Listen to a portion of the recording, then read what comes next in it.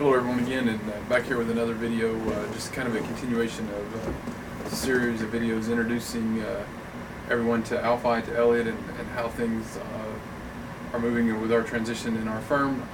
In our last video we talked a little bit about retirement planning, and there were 4 different risks that are posed in retirement planning that we have to address, and so today we're going to talk some more in depth about those risks, and I'm going to let Elliot give the floor to Elliot, I guess, and tell us a little bit about those different risks. Well, this is extremely crucial, right? So I'm actually jump back to something we talked about videos ago. Okay, and that was, you mentioned over the course of your career as a CPA, you noticed there was issues, things that needed to be fixed within the industry, the way we approach things. Right. And while you were going through that, I was going through the same thing, but from a different vantage point, from the viewpoint of a financial advisor. Right. All right. Well, we spoke about needing to bring people in a collaborative way on behalf of the clients, get these different professions on the same page, right? Well, one of the other things that I saw was that on my side of the table, investment advisors make a lot of money doing the same thing today that they did 10 years ago or 20 years ago, all right? And I think this is human nature, right? We receive information, right? How many people bought their first home in the 80s and their life's goal is to have their home paid off? Lots. A lot of my clients, yeah. A lot of them, yeah. Right? And if you go back and you talk to them about when they first purchased their home, what was the interest rate? Right? So we talked about in the last video the risks. Sequence speculative rate of return, sequence of bond yield, and sequence of inflation, right? Well, bond yield and federal interest rates impact the cost of a mortgage, right? And in the 80s, 70s, and 80s, the interest rates were very, very high. For me to carry that debt posed a lot of different risks. Today, interest rates are near zero. There's a big panic because the government might raise it 1.25%. Right. Okay. So 0 plus 1.25 is 1.25. Just so I can to prove I can still do math. Yeah. Right. And a 3% mortgage versus a 4% mortgage is still a fantastic deal. Right.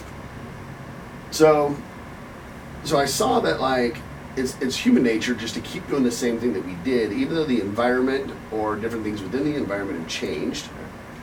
We have a hard time as humans changing with it, right? And so there's this thing called the modern portfolio theory that I mentioned, where it was built in 1952 when the average male would live 12.6 years in retirement. Today we're living 26 years in retirement. And a lot of these concepts that you're familiar with stem from this. If you have a 401k or a 403b or a TSP account, you might have the option to invest in a target dated fund. And a target dated fund, you're just going to select the year of the fund in which you're closest to your retirement. So if I'm retiring in 2045, I'm going to select the target dated 2045 fund. Now it's going to start off with a small percentage of equity or stocks, which we view as growth, and a large percentage in that category, and a smaller percentage in bonds. Another word for bonds is debt instruments, or a lot of times if you see a mutual fund or an ETF with the term income in it, it's going to be heavy, predominantly bonds. Today, you'll see some dividend producing stocks in there as well. But the reason why is because the interest payment from a bond is the only source of guaranteed income. If anything provides guaranteed income, it's built on top of bonds. Right. So pension plans, it's built on bonds. Annuities, it's built on bonds. All right? Life insurance contracts, built on bonds. Right? Because that interest payment, to be able to buy a bond with $1,000 and receive a guaranteed 2% interest payment, or $20 every year for then on out, that's guaranteed income. Right. All right? Well, so as this target-dated fund, as you approach retirement, it's going to shift. Following the modern portfolio theory, okay, it's going to shift from equity and growth and stock over to a bond position. But what's happened to bonds since this whole theory got created? Done nothing but got cheaper, pay less income. Yeah, Interest rates the gone down. 10-year yield in the last 12 months got down to 0.56. Okay? Who has enough money to invest in something that's producing a percentage point or less of a rate of return. Right. No one. And yet, what are we still doing with portfolios? We're Build still them the same way. Yeah. Oh, I made you the 60-40 portfolio. And don't worry, Mr. and Mrs. Jones, when the market's plummeting 34% in February and March of 2020, your portfolio's built to handle this. Yeah. Well, all you've really done is you've taken, if you think of a teeter-totter, right? And if I have 60 pounds on this side and 40 pounds over here, what have I done? I've negated 80 pounds of my 100, right? It's the 20 pounds of equity that is free to grow because I've tied a lead balloon. I have 40 and equating, canceling out 40. This probably isn't the best analogy. And so, like at some point, people got to look at the changes that have occurred in the system and go, "Hey, this isn't working. This doesn't work," right? And so, I think that's also one of the benefits that comes. If I'm just a financial advisor and I'm operating on my own, I might hesitate to adopt a new approach, right?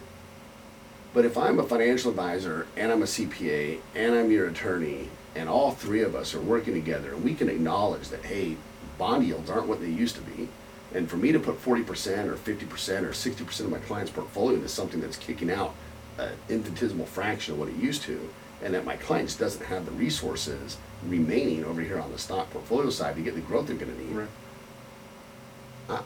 I might have more confidence Right. because I have this team of people that are all seeing the same thing, Right. and that are capable of coming together to create a solution, right?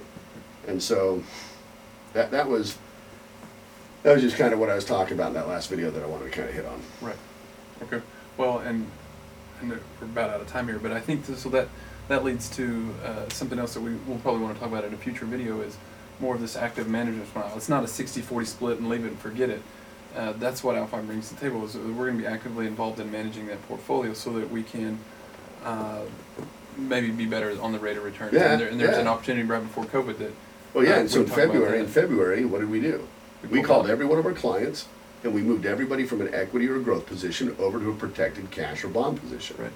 Once the market hit bottom, then we moved from the bond and cash position back to the equity and growth position. Right? So we just take a more active approach. Mm-hmm. We can do this because, as we talked about in a previous video, we're limited to 100 clients per advisor. Right. So we're able to pay more attention. We're able to be more active in the management of your portfolio and ensuring that your plan succeeds. Right. So, Right, absolutely. So, yeah. all right. Well, that's all we have for today, guys. Thanks a lot.